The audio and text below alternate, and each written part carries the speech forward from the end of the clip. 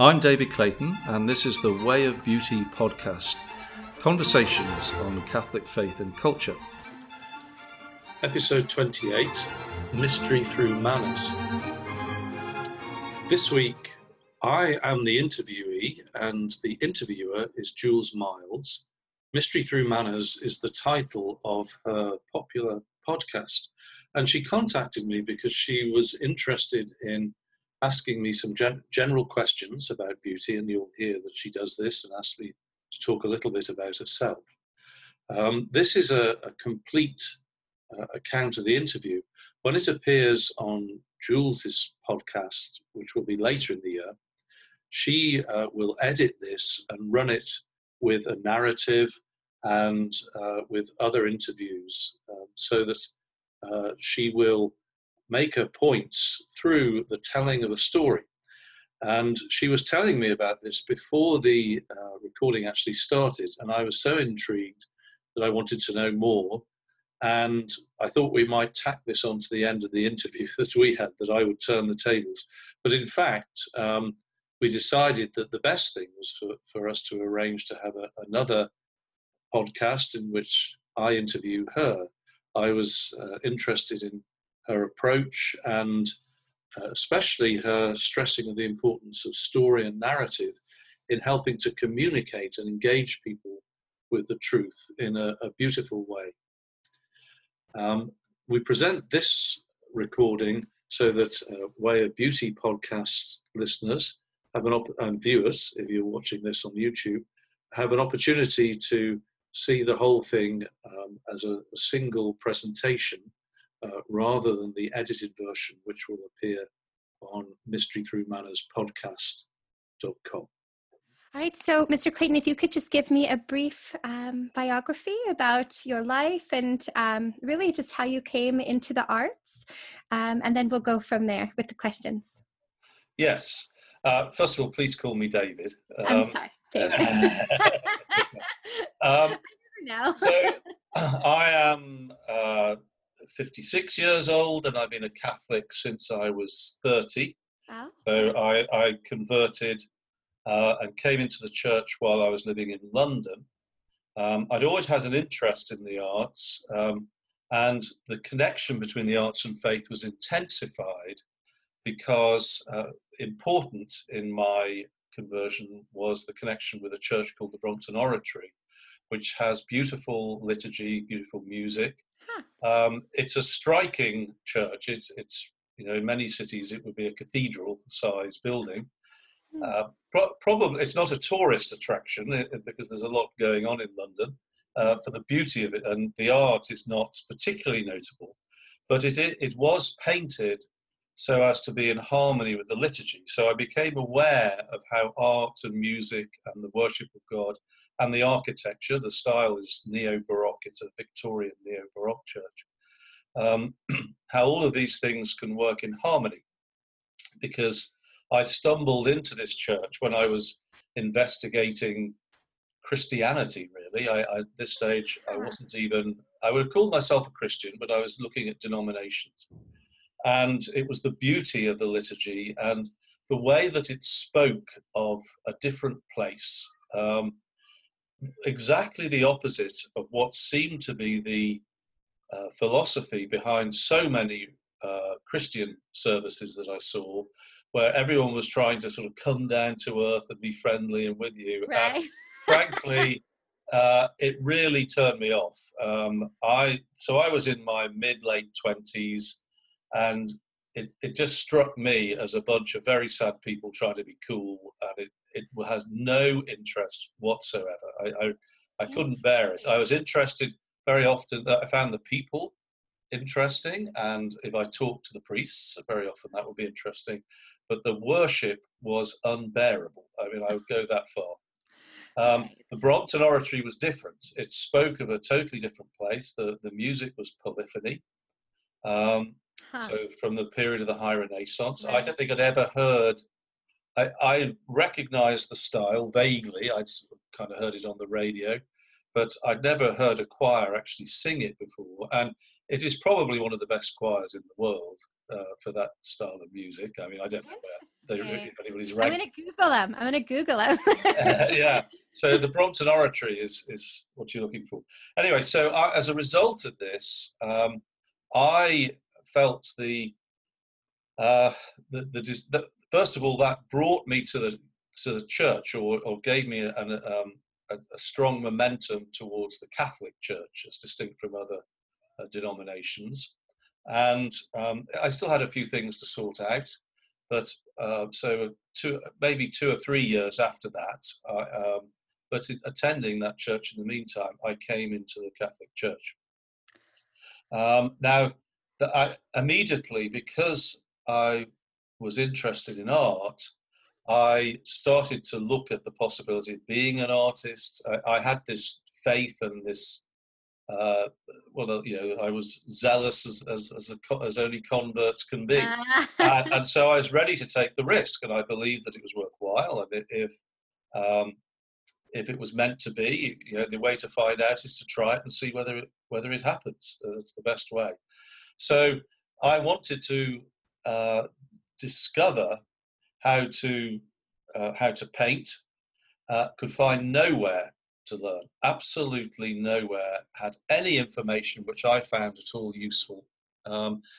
And so that began a process not only of trying to teach myself, but trying to study the methods of teaching and training so that I could teach myself. And I started to then, it dawned on me at some point that the need was as much for art schools and the rejuvenation of the whole culture as it was for me being an artist. And so that became probably my primary motivator at that point.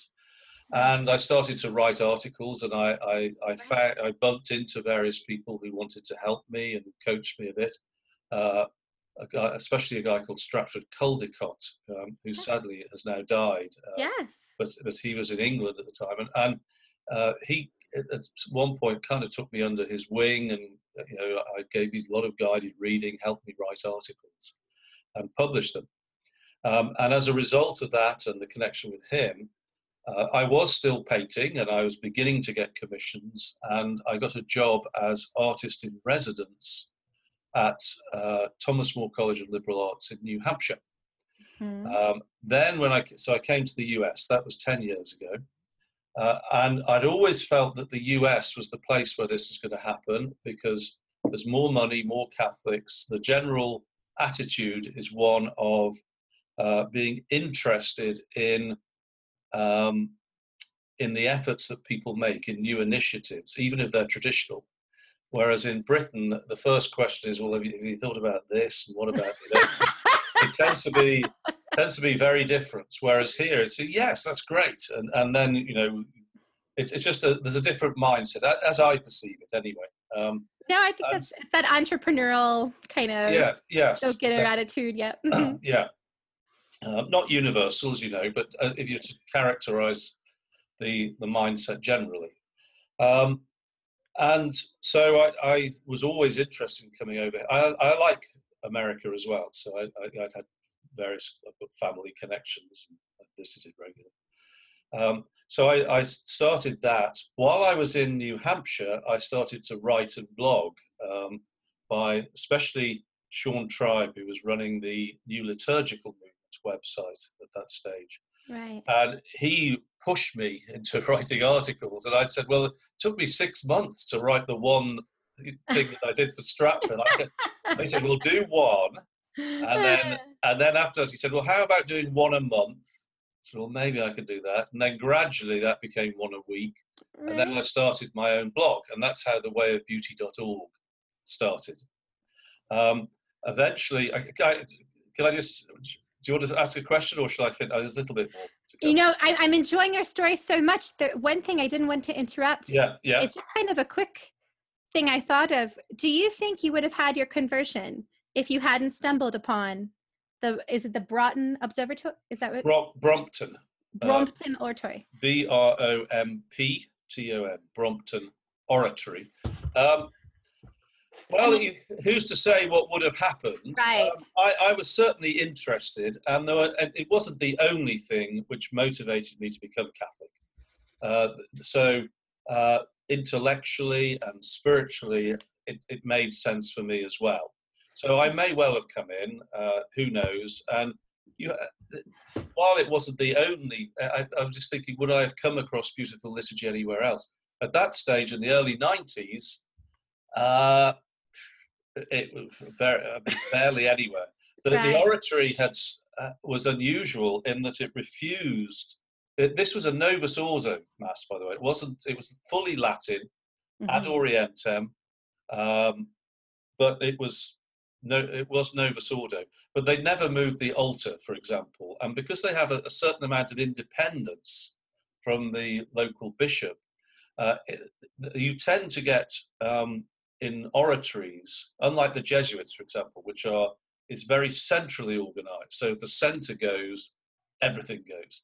With the oratories, you get these more autonomous houses. It's a bit like the Benedictines and their monasteries. So you can have good ones and bad ones, but there's more chance of finding good ones where you have autonomy at the local level. It's the principle of subsidiarity at work.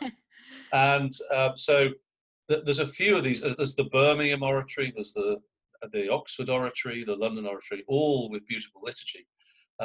But in the early 90s, living in London, I don't know whether I would have seen anything like that. Wow. So in a sense, could you say that it was beauty that drew you kind of further in? Certainly, yes. It had played a huge part. It played a huge part, yeah. Okay. And that's enough for me to be convinced that is the answer, that's something we need to address more fully. Interesting. I like that. Tell me a little bit about your time at Pontifex. Okay, yes. So that neatly fits back to where I left off. So what happened was that while I was I was telling the story how I was at Thomas More College and I started to write. And eventually I put these ideas into a book called The Way of Beauty. And by this stage I'd written 2 books, one called The Little Oratory. I own it. Great. With Lala. Lila Lawler, yes. Yeah. Mm-hmm. So, yeah, we mustn't forget. So she had a huge part to play in that. So we wrote that together. And then I wrote this book, The Way of Beauty. So the Little Oratory is about prayer in the home, praying with icons. The Way of Beauty is more about a theory of culture and education. So it's addressing similar concerns, but coming at it from a different place. And I even really described ideas about how to, the basis of a university and the part that beauty has to play in engendering creativity, forming the person, really affecting people deeply in their hearts in a way that a purely intellectual approach doesn't. And so I wrote this in a book. There's a few details which I've left out, but the short version of it is that the people at Pontifex were looking to establish a new university, and they asked me to come and give a presentation and said, would you help us set up Pontifex, be the provost, the academic dean, effectively, and the first program will be the Master of Sacred Arts. Amazing. And this is an online university. It's a new project. So I moved from Thomas More, and I've been with them for 3.5 years. We have the Master of Sacred Arts program going. We now have a theology doctorate program, which is of interest. Actually, I should mention this because as you can hear, I'm British. You were asking me before we started the interview. Those with a discerning ear will be able to tell that I don't come from the US. But Gareth Jenner, who's the principal, he's British as well. And in Britain, there are research-based doctorates. In other words, there's no formal requirement for classwork unless it's necessary for the production of the dissertation. And so, as far as we've been able to, and we've had to work within the American system and not the British. But as far as we've been able to, we've created a doctorate so that, for example, someone who has an MA in theology can go straight to dissertation. So wait, really? I have an MA in theology. well, then we should talk afterwards. Don't put the phone down, as they say on radio. Because other things being equal, you could go straight to the dissertation stage, and it's a PhD, theology doctorate. So it does need to be a subject associated with theology, not so broad as philosophy, which nowadays means anything you like, right, basically. Exactly. But so we now have that, and that is proving to be very popular. And interestingly, for people like yourself who have an MA and want to do something more and don't feel like doing a whole new batch of coursework, but also for priests who have an STL, they're licentiate. And this was actually the inspiration behind the idea, which didn't come from me, I should add. That came, I think, from Gareth, but certainly not me. But he noticed that there are lots of priests who are happy as parish priests, but they would like to do more research and study, but working with their parish, the parish life. And so this allows them to go straight to a dissertation and get involved in academic research and writing, while at the same time maintaining their role as a parish priest. And we found that it's proved to be popular. Is it? I have a lot of questions about this. Is it flexible in terms of time to completion and coursework and so we have in mind people. I imagine I was going to say like you, because I don't know you very well. Got a few minutes before I have a lot of children. I'm very busy. Okay, that's the sense I get. Okay, so it's intended specifically for people like you. So there's a huge amount of flexibility. Everything is done without any requirement of having to leave home, for example. Right. So you're not going to go and have to fly to California or to Atlanta and do a residential weekend. You can do it from home. Even the defense of the thesis can be done on a video arrangement like this. Wow. Video conference. Now, the requirements for rigor and is not diminished, and because this is research focused, it's going to be demanding in terms of the quality, and It's got to be a full thesis. This is not an afterword to coursework. Okay, this is the word. Should we say the main? This is the body of the doctorate. But you can start when you like. You get within reason. You go at the pace you like. I think there is an upper limit, but it's extremely generous. I think as it is now. But we have in mind people just like yourself. Interesting. All right, I want to get to the topic at hand, but we're going to talk a little bit later. Okay, delighted. I studied theology in both my undergraduate and my graduate studies. And I was pursuing a PhD or thinking I was going to go that track. And then God had different plans and felt that I was called more towards ministry, towards kind of engagement in the digital space, which is what I'm doing here. And I was originally going to go to Duke to get my PhD in theology. Wow. And then found out about this itty bitty little program in Denver called the Augustine Institute. And that's. Oh, yes. Okay. Yeah. Great. Yeah. That's where I got my master's. Good. Oh, that's a terrific place. Yes. Yeah. I'm old school though. I mean, it was 7 years ago now, 8 years ago that I got my master's. So I'm very rusty, but again, God had different plans and we are here, but I am very curious about this. I would love to talk to you. Okay, let's jump into the topic at hand. You mentioned already Pontifex, you mentioned the way of beauty. I want to get towards a theological definition, but more importantly, the point of this episode is to answer this. How do you convince someone who needs convincing? So how do you say to someone who doesn't quite understand the value of the arts, particularly maybe even the sacred arts, why even bother investing? Why bother? For example, my church just underwent this beautiful renovation. Mm. They moved the altar, they moved the tabernacle, they basically kind of fixed everything that happened in the 80s and brought it back to its original form. And it's beautiful.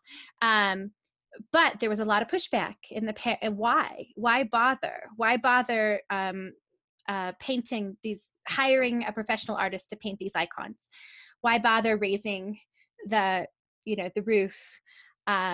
Why bother moving so that's kind of what this is. How do you convince the person who needs convincing? Well, you're not going to be able to convince everybody. Right. So that's the first thing to remember. And I'm guessing you're talking then, just from your example, about Catholics within the church. That's what you're thinking of here. I mean, yeah, let's stick with Catholics. Although I was just listening to a podcast the other day, a very, I guess, conservative-minded man who just thinks that the arts are ridiculous and the National Endowment of the Arts is unnecessary, and so I mean that kind of. Okay, all right. Well, as a political point, I would agree with him on the National Endowment of the Arts. I don't want the government involved at all. They're a disaster, and all they do is push the wrong sort of art. So we had the Arts Council of Britain, but to the overall value of the arts, we have a crisis in the faith at the moment, and it's a crisis of, in some ways, of the imagination. And in many respects, imaginations run wild and in the wrong direction, or they're limited.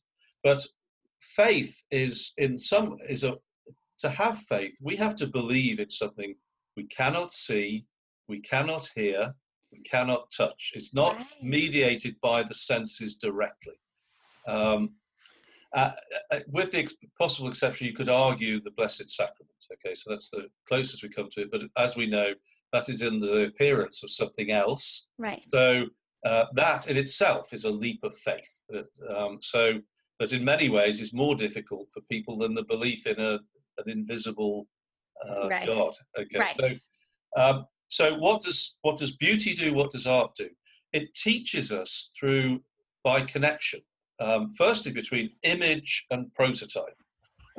People are looking now, not at me, but at an image.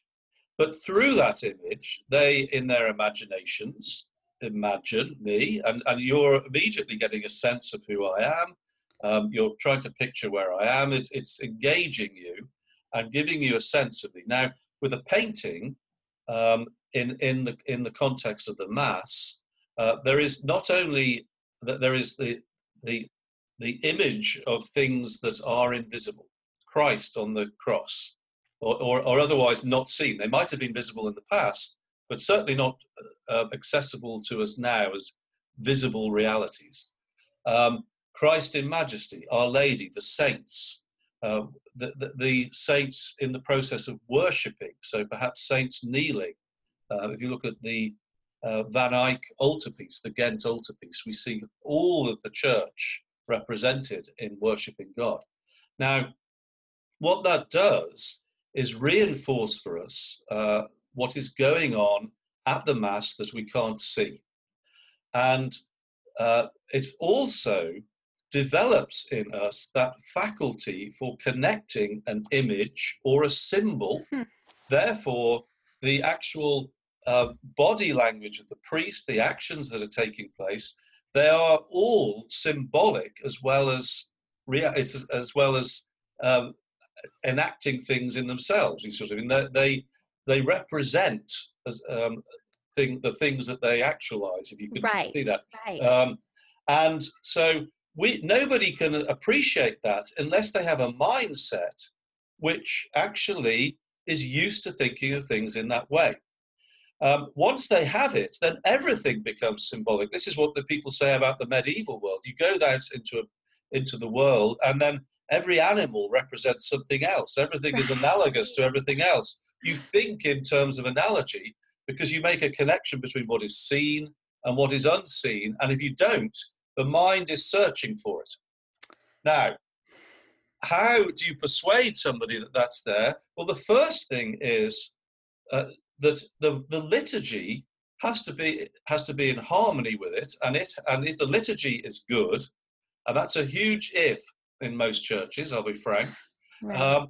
Then so there's so many things that need doing, because everything that has happened in the last 50 years, all the abuses, all the things that are done in the spirit, in inverted commas, of Vatican II. In other words, things that weren't intended, but they say they were and have been pushed in, are, well, if one were to believe in conspiracies, you would say they all are designed to undermine that faculty within us, bring everything down to earth, to destroy any possibility of the vertical leap in our minds, in our imagination, in our faith. And that's precisely what it's done. Whether that was the intention, that's what's happened. So there are some things which really need to happen.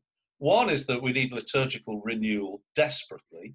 Mm-hmm. Second, we then need art and architecture and music, which is genuinely in harmony with it.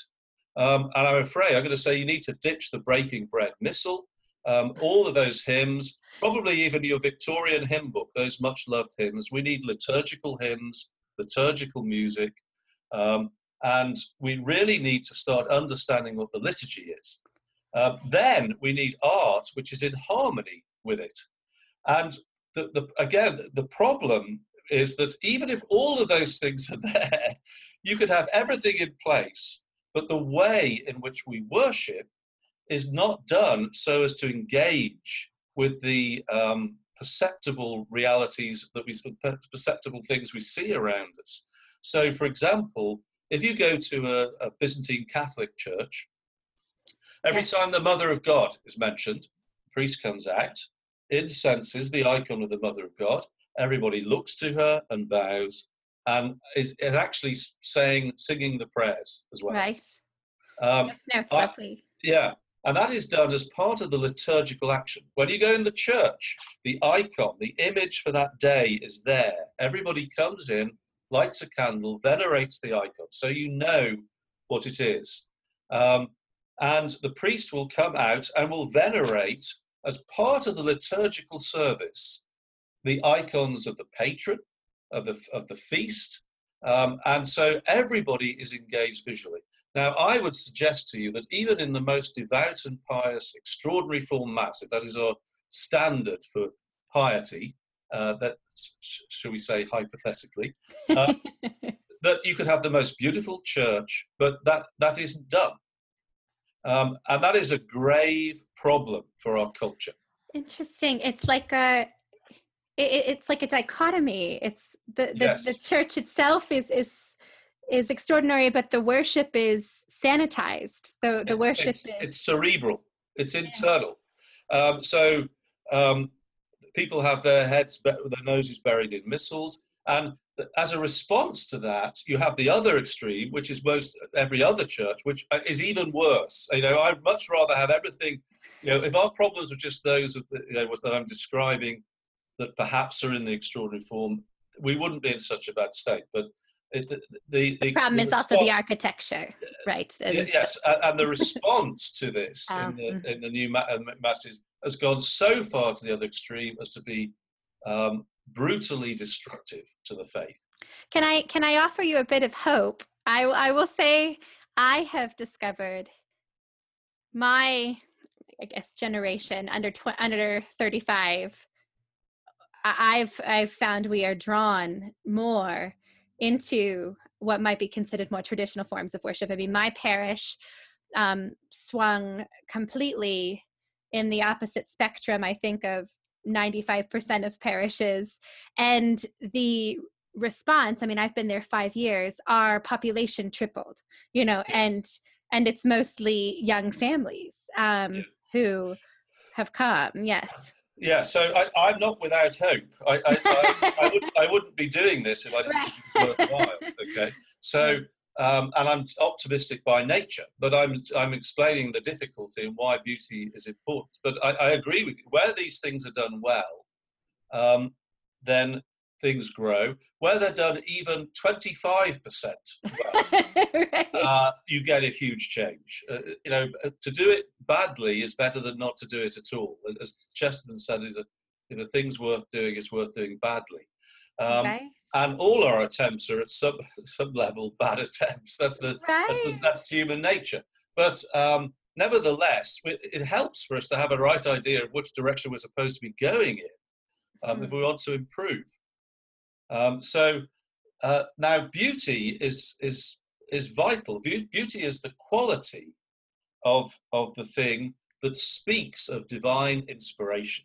So creation, that most people, whether they're even the critic that you mentioned, said, well, I don't see the point of beauty. I bet that person goes out into the countryside and enjoys it. Right. I bet that person would be horrified if I said, well, it doesn't matter, we can just destroy it. Right. Now, what the culture of man, inspired by God, participates in exactly the same elevating beauty. Wow.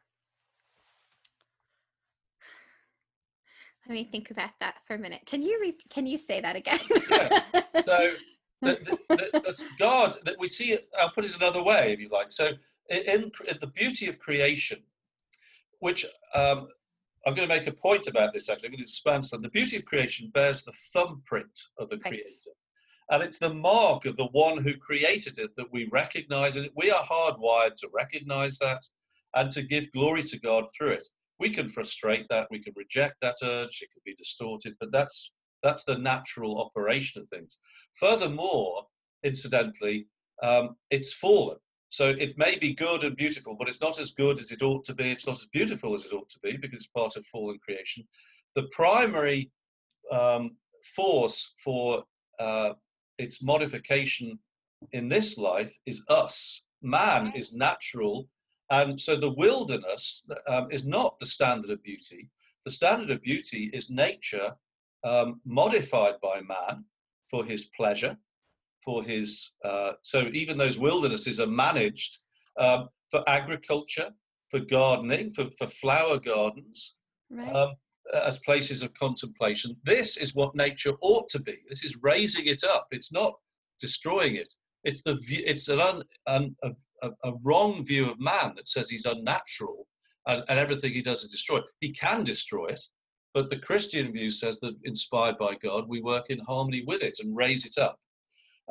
Now, Christian culture, if you like, is the pattern. It's something you perceive intuitively when you view a society as a whole. And it's what we're doing is we're grasping the pattern of behavior. You can't see it in one person because you don't see enough to know that what characterizes that person as American or British or French. You have to see a whole nation to know what those things have in common that differentiate them from the British and the French. So it's when you view the society as a whole or a large part of it, you're perceiving intuitively a pattern that speaks of that nation or of that body of people. And Christian culture speaks of Christian activity. And it is beautiful if it's truly Christian. And furthermore, it participates in the same beauty that the beauty of creation participates in because they have a common inspiration, which is God. And when we participate, this comes from, I'm thinking of John Paul II's letter to the artists. He then goes a step further and says, then when you participate in a creative act, you are modeling the act of the creator, right? And it draws you closer to the creator in participating in the creative act. Is that correct? Yeah. Yes. And Benedict XVI says that that we are called to participate in the creative work of God, or something like that. I can't remember the exact phraseology. So it is our privilege to be as Christians, to partake of the divine nature and work as part of the mystical body of Christ for the redemption of the world. And when we are in conformity with that, it is for the joy of mankind, it is for our joy, and it is for the glory of God. This is wonderful. I'm very, very impressed. I feel as though I need to make sure you've covered so much. You've mentioned this. I guess just one final question. It's all really lovely, and it's all very I don't know if theological or even philosophical is the right word, but how do we then bring this into the practical? Like, how do you take kind of these kind of abstract theological ideas and you bring them into the realm of the concrete? Like, what is the step for each of us in that? Okay, well, if you want practical steps, you buy my books. This is Right, I'd say, or get a really good master's. self-promotion. The Way of Beauty, also the Vision for You, which is about personal spirituality, and then also the Little Oratory, which is about prayer in the family. But the answer, what you're asking me about, is the new evangelization, and the best description of what is meant by that that I've seen anyway comes from Benedict XVI. And I've only ever found it in translation on the EWTN website. And it's something like Cardinal Ratzinger on the new evangelization. If you Google that, it's a 7 or 8 page paper. And so what he says is this begins with prayer. Now, properly ordered prayer that has the Christian end in mind. So at the center of this is liturgical worship, the Mass and the Liturgy of the Hours. Right. The Liturgy of the Hours is hugely a gaping omission of many Christians. So I'm talking to the pious here. I mean, the people who want to do their own thing, they're going to do that anyway and ignore what I say. Okay. But when you balance these, the Mass, the Liturgy of the Hours, and then personal devotions, which the Rosary would come in, but the Liturgy of the Hours is more powerful and effective. Its purpose, according to the general instruction, is to sanctify the day. In other words, you might say that the Mass, in many ways, cannot sustain us in our imperfections through the course of the week, or even beyond the walls of the church. Necessarily, what helps us to take the Mass out, if you like, and we're now talking about is it deification or divinization? I don't know, those are two technically different terms, but I'm talking about partaking of the divine nature. So God became man so that man could become like God. This is a supernatural process. And you can ditch the PR experts, ditch the business consultants. It's about prayer. And really, the parishes should be the focus of that. Unfortunately, without this liturgical renewal, it's very difficult. So that's why I wrote the Little Oratory, because the one thing that's where we can get engaged with liturgical prayer without having to rely on priests, which, how can I put this, is normally a dead loss. And I get apologies to the good priests out there, but spiritual direction is not their forte. They're not trained in it. It's right. And so and most of them are too busy. And the problem is the whole structure of the church as a human institution, again, mitigates against this. But at least as lay people, we can start to create communities. And by that, I don't mean we go and live in a monastery. I mean, we connect with people whom we pray with, we eat with, we discuss with. And then what my hope is that through that, again, with liturgical prayer at the heart. So this is the Liturgy of the Hours. That's why, and Benedict says that the home is the school of the prayer. The domestic church will be the driving force for the new evangelization. Right. And so that's what inspired the Little Oratory. And the first thing we do in the Little Oratory is tell you how to build an icon corner and how to pray with visual imagery. We insist that you do your best to sing your prayers, and you light a candle. All these sort of things that engage the senses, but in a way that everything works together in liturgical prayer, because liturgy is the worship of the Father through the Son in the Spirit. It is the most profound encounter with God that we can have. And if we want to change and be transformed and therefore be part of the transfigured Christ, then that's what we do. Now, that is something that, that's a lifetime's work, but we can all begin today. It's called mystagogical catechesis. And of course that's recommended. Every recommendation, even Pope Francis recommended that in that 300-page thing that he wrote. Actually, the one that was half written by Benedict, I mean, that mentioned it. I bet you that's Benedict's influence. Right. But this is a deepening of the mysteries. And that's where we start. And the main thing is that those who are motivated to be interested, what I would do is I pretty much give up at the parish level. It's you never deal with this sort of institutional bureaucracy. Is always a barrier against this stuff. If your church isn't fantastic, I say to anybody, I'm not saying disregard it. If it's there, work with it. That would be the ideal. But don't go where the doors are shut. We, as lay people, we can do all this through the Liturgy of the Hours. And my hope is that with this, we then participate in parish life and rejuvenate it in such a way that the parishes can become the centre of prayer. Everybody's wanting to take the Benedict option, okay? Right. Where everywhere. Somehow it's through monastic prayer and you have communities building around it.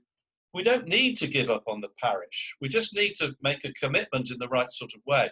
And the point I make is if you have a priest who understands this, or even better, a bishop, then great. But you can't rely on that. And if they're not, there's nothing you can do about it. But we can do something about ourselves, you see. And so through this, we what the goal is to make the parish the engine for prayer and transformation. And if not actually through the formal institutional structures of the parish, through the people that are there. And my latest book, so I've got these 3 books. I've got the Little Oratory, The Way of Beauty is about education. So that's why we started the Master of Sacred Arts. And my hope is to start to see these principles adopted by homeschoolers, by people at all levels of education. The third one is called The Vision for You, and it's a guide to discernment of our personal vocation, and a set of spiritual exercises that will open us up to that, because so much of the question is, what do we do about it? Well, the answer is there's no pat answer, because each of us is unique, and we have a unique calling. Right. And so we need to discern what that is. And it's not difficult when you know how. This is not something you agonize over. The swift answer is that when we're genuinely seeking to work in harmony with the teachings of the church, and I stress, this is a summarization that forces me to generalize. It's more nuanced than this in practice, but the main rule is that when we want to do God's will, you do what you want. Right.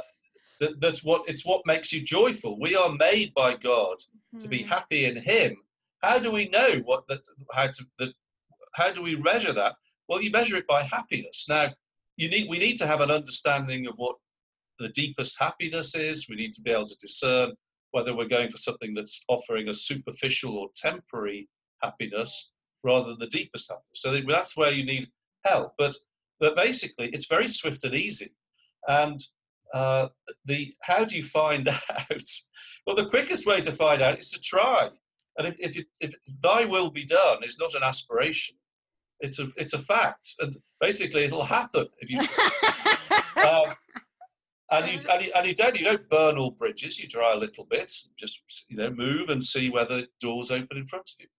The fourth book, which I'm in the process of writing, is called, with the provisional title, is The Cloister in the Cul-de-sac. And so this is trying to explain how we bring all of this together and create communities in suburban or city life in the modern age. And the model here is the Acts of the Apostles.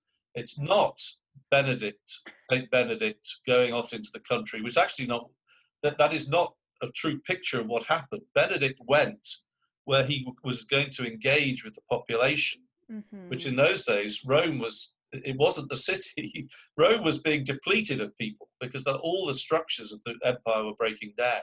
Right. So we go where people are and we engage with them with self-confidence.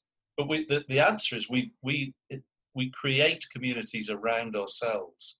And so that is the hope anyway. Whether any of it transpires, I'm just telling you what I've striven to do. Well, no, I like how you said we're all trying our very best, because Yeah. I feel like, so I read the little oratory a long time ago.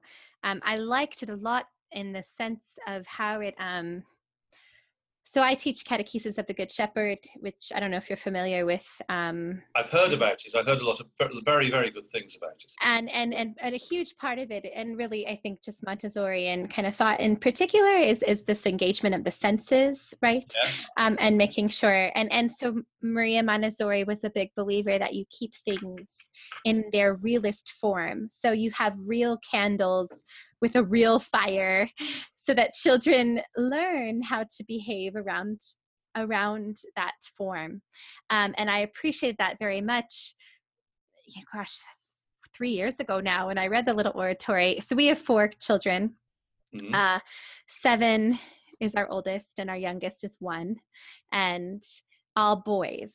And they're very, they need to interact with their bodies. That's the only way I know how to put it. They need the process of snuffing the candle. We need to practice the sign of the cross and then genuflecting, and they need to engage in that way. And if they don't, then it's just chaos. I mean, it's just, yes. Then prayer time becomes just chaos. But I liked your point about communities too. I'm excited to read this. Actually, in our neighborhood, we have about 6 or 7 Catholic families who are big and faithful, and but we also we get together once a month and we do a Lord's Day celebration with our families, our communities, and it's been a really beautiful process for us. But we had the realization there's like 40 kids among these 7 families, so it's very crazy and very loud, and it gets kind of complicated, and we all kind of said, do we want to keep doing this? And then we said, but we're not doing this for us. We're doing this for them. We're doing this for our kids. We're doing this so they can see what this looks like in action. Yes. Well, that's something to bear in mind. Something else actually to bear in mind when you're in that situation, because very often when people hear what I'm saying, they have an idea that this is going to be something that's going to be in competition with family life, with everyday activities. Right. And of course, and then what happens is that all of this just becomes another set of spiritual things to do that the pious feel guilty about for not doing, and the liberals ignore.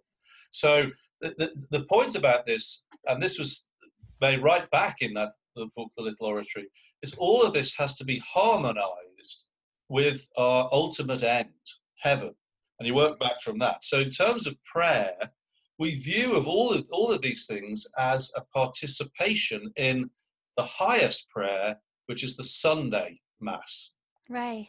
And then, so for example, as groups, you can extend that out into what you do and build a little sub-community, if you like, which is not working against the parish, but in harmony with it, if you like, when you do the Liturgy of the Hours.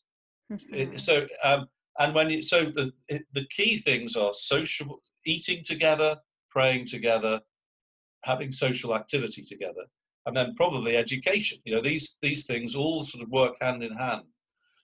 But so you can then come together, for that many people, monthly, every 2 months. It's not going to be every day. It's probably not even going to be every week. Right. But you might get subdivisions of that, so that you meet monthly, but you try and continue those practices as best you can in the home. Right. And view them as a participation as best you are able to contribute to what the church as a whole is doing.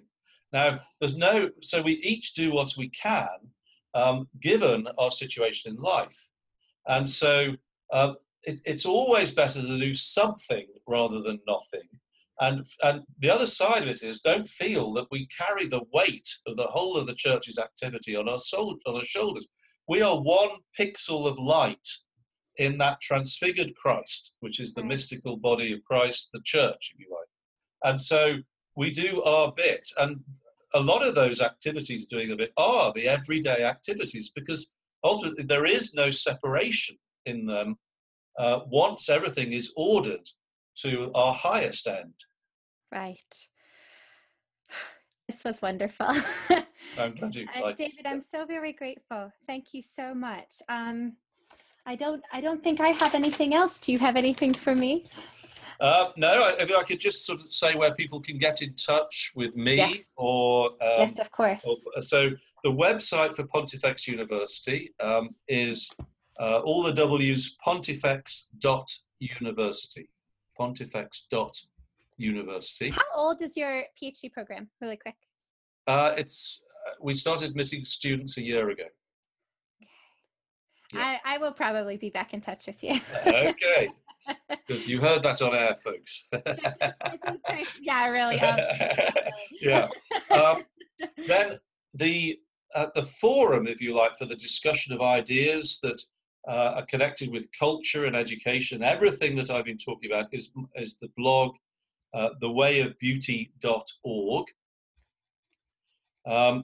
And we're in the process, really, of building that up as part of a community which is associated with Pontifex University. So it's, if you like, the magazine for the university, and I run that too, and I've been running that for years.